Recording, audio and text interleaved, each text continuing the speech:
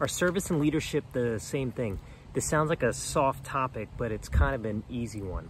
It's an easy one because when people get stuck in levels of bureaucracy, or when people get inserted into any operating system with some amount of layers, they mistake management for leading. If you're not connected to the bottom line, if you're not connected to what it takes to earn your business money or to save your business money, you're not actually making an impact on that business. You're meaningless. You know, management has some benefits, and I think that everyone in their life has remembered great managers that they've had, and everyone's remembered really bad managers, but those aren't the world-renowned, lifetime imprinted CEOs, visionaries that have really blown people's minds.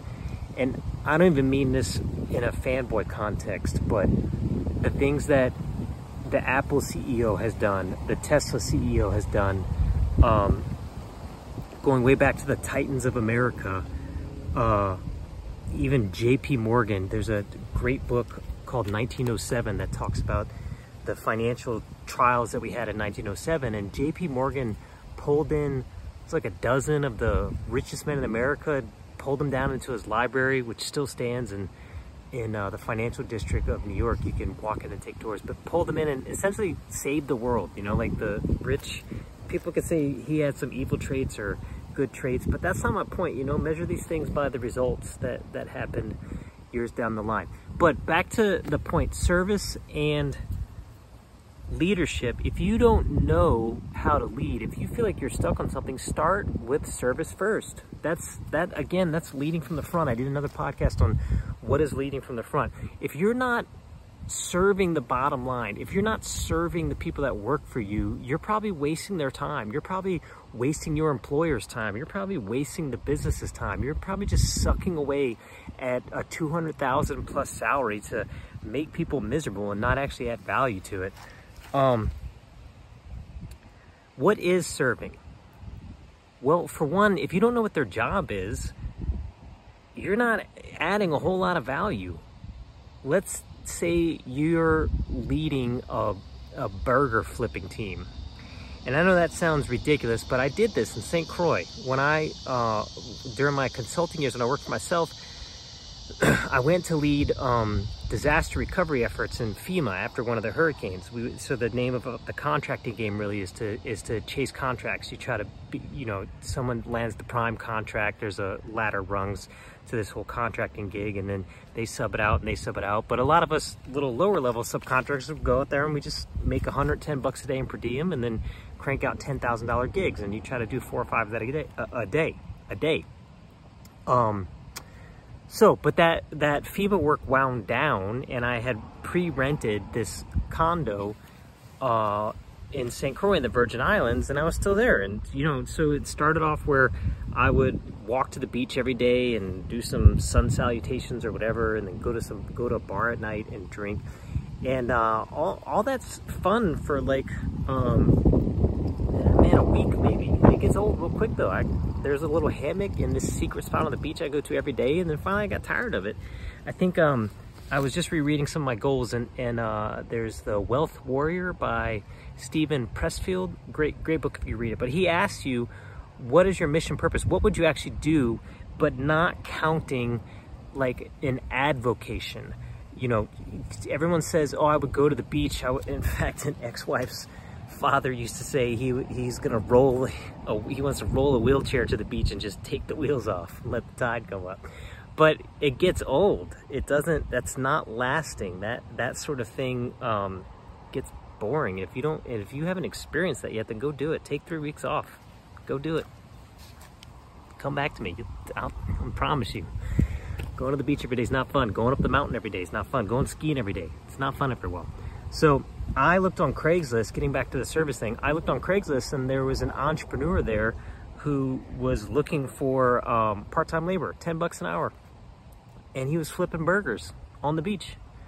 And I went down there, I saw his operation, I was like, this was great, man. And at first he was paying me $10 an hour, so he was like eager to just cut me loose. But now I was back on the beach and I was enjoying it. There's cute girls running around in bikinis. They've come in from cruise ships. And, well, you know, no cute girls, but they come in from cruise ships. But they would come in from, into this resort, which was the timeshare in St. Croix, and they'd hang out on that beach, and we were the only food on that island. You had to take a small little ferry from a hotel to another small island in St. Croix. And we were just flipping burgers all day. And we'd sell these things for 12 to 15 bucks with a side of chips. Not even chips in a you didn't even get your own bag. Dump it on a paper plate, or the styrofoam clam rather. So, but I told him, hey, I'll take, what did I take? 40%, maybe it was 20%. I don't know. But we would clear 450 to 600 bucks in a day, flipping burgers in a day. Now, in leading to service, let's say you get hired on and someone comes in and they're like, ooh, 600 bucks a day, I'm gonna manage this for efficiency, pay me 20 bucks, you know, that's middle management. They come in and they're not, but he's not cutting tomatoes, he's not rinsing lettuce, he's not keeping cheese cool, he's not adding ice to the cooler, he's not refilling propane, he's not setting up the grill and taking down the grill, he's not pouring the chips out and prepping and grilling and handing these things out. He's not serving. He's worthless. You're no leader. If you're not doing the job, you're no leader. You're worthless. Let me rephrase that. If you don't know how to do the job, you're worthless. If you know how to do the job, you've done the job, you've paid your dues, and now you're telling other people how to do it, there you go. There's respect. You've earned respect. People respect you. But you don't, but people know when they respect you. You lead because they respect you. You get these followers are doing what you say because they respect you, because they know at any moment you could can their ass and do it yourself. You don't want to do it yourself, which is why you're paying them, so you're the leader. So my point being, get in there and serve your teams. One more quick anecdote, because we're Nomadic Chad here, and revenue operations at 10 minutes, and we're at 7 minutes. But one more quick anecdote. When I worked for Squarespace as customer support, tech support, they went from one version to another, and man, support was slammed. We were working literally around the clock. I mean, we always had 24/7 support. We were still only from New York City at that time, but we were all working overtime at support. We were answering questions as fast as we could, resolving technical issues, and we were so slammed that I will never forget this. The COO didn't know how to do our job.